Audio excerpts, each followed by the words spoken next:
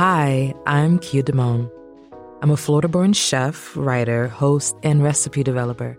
I served as an executive chef of a New York City restaurant at the age of 24 and became Cherry Bombe Magazine's first culinary director at 25.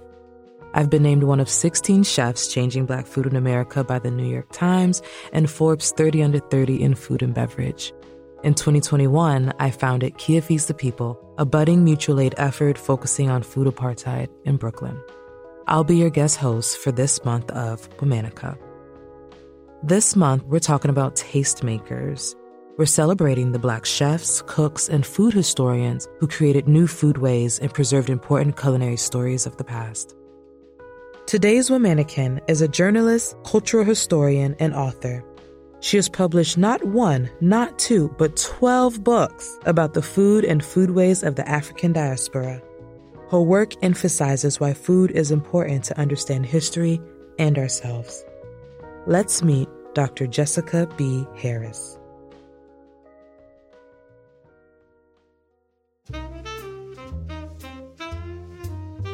Jessica was born in Queens, New York in 1948. Her father, Jesse Brown Harris, came from the hard, scrapple South and moved to New York as a child during the Great Migration of the 1930s. Her mother, Rhoda Elise Jones, was born in New Jersey to a Baptist minister father. The couple had Jessica after 9 years of marriage. Though Jesse and Rhoda both hailed from big families, Jessica was an only child. The Harris family put Jessica's education front and center, especially in exposing her to art and culture. Her mom would throw elaborate theme parties and decorate their home in vibrant colors and pieces of art made by friends. As a child, Jessica attended the United Nations International School. Her classmates were the children of diplomats and Nobel Prize winners. Through her education and her interactions with her classmates, Jessica started to get a taste for the world outside of Queens, New York. She yearned to experience different cultures, learn more history, and find her sense of place in the world. Rather than going to a private high school like her parents wanted, Jessica auditioned for and got into the drama department at the public high school of performing arts. She graduated when she was 16 and pretty much left theater behind, but her penchant for storytelling ran strong. Jessica's time at Bryn Mawr College coincided with the height of the civil rights movement and the Vietnam War. Inevitably, she became more politically conscious. At the same time, Jessica was also spreading her wings as an adult. She took her first solo trip in the late 1960s to Paris. There, she spent her time seeking out small neighborhood restaurants, drinking red wine and champagne, and learning the art of the French omelette. After her sojourn, Jessica returned to New York City, this time drawn into the bright lights and bohemian glamour of Lower Manhattan. In 1969, she rented an apartment in an old tenement building in the Village and started pursuing her doctorate at New York University.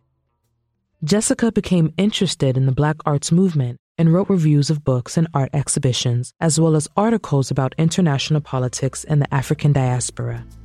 Her dissertation focused on French-speaking theater in Senegal, so in 1972, Jessica took her first trip to sub-Saharan Africa to conduct research. There, she found, in the food, in the people, and her short time abroad, a way to combine her love for all things French and her growing love for African culture. Back in New York, Jessica got a job as a book review editor and later travel editor for Essence magazine. At her job, she brushed shoulders with the likes of Zora Neale Hurston and Toni Morrison. She also started to learn more about African food and its connection to the food she ate growing up in her Black community in Queens. Successful as she was, journalism was a side gig for Jessica. She was also a teacher for the SEEK program, a program designed to get African American and Hispanic students in New York into the city university system. It was through SEEK that Jessica met Sam Floyd, an intellectual more than 10 years her senior. Sam introduced Jessica to literary giants like James Baldwin and Maya Angelou. Jessica called his house at 81 Horatio Street, Club 81, because his living room often served as an impromptu salon. Writers and academics passed through, reciting poetry, debating philosophy, or acting out snippets of plays. Wine flowed and plates filled with Sam's home cooking. It was at Club 81, in the company of friends, that Jessica came to truly love cooking. She lived by Sam's mantra, if you can afford it, buy it. Always offer your friends the best that you can and accept what you're given with grace. Then, in 1981, the AIDS epidemic found its way to the city. As Jessica watched the city lose its zeal, this festive chapter of her life came to an end. She and Sam had broken up, but remained in each other's lives. He was by her side as she grieved the death of her father. Only a year later, Sam himself passed away of AIDS. In 1985, Jessica published her first cookbook, Hot Stuff, a cookbook in praise of the piquant.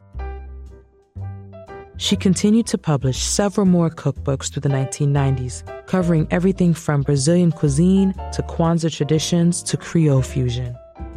For 50 years, Jessica taught as a professor of English at Queens College before retiring in 2019. She is now a professor emerita. The same year, her cookbooks were inducted into the James Beard Cookbook Hall of Fame. In 2020, she was awarded a James Beard Lifetime Achievement Award, a huge honor for those in the culinary world.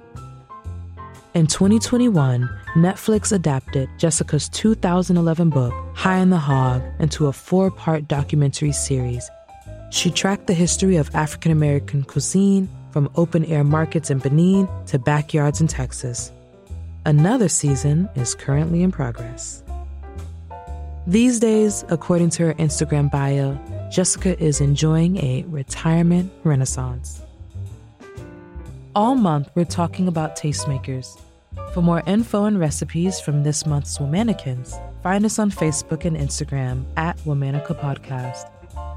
Special thanks to co-creators Jenny and Liz Kaplan for having me as a guest host. As always, we're taking a break for the weekend. Talk to you on Monday. Jessica was, it's so weird to call her, and I'm going to do it. But just because I know her and she's so much older, I'm like, Jessica. That's like calling my mom Keisha. I'm like, ah. It feels very, yes. Yeah. Now I get it.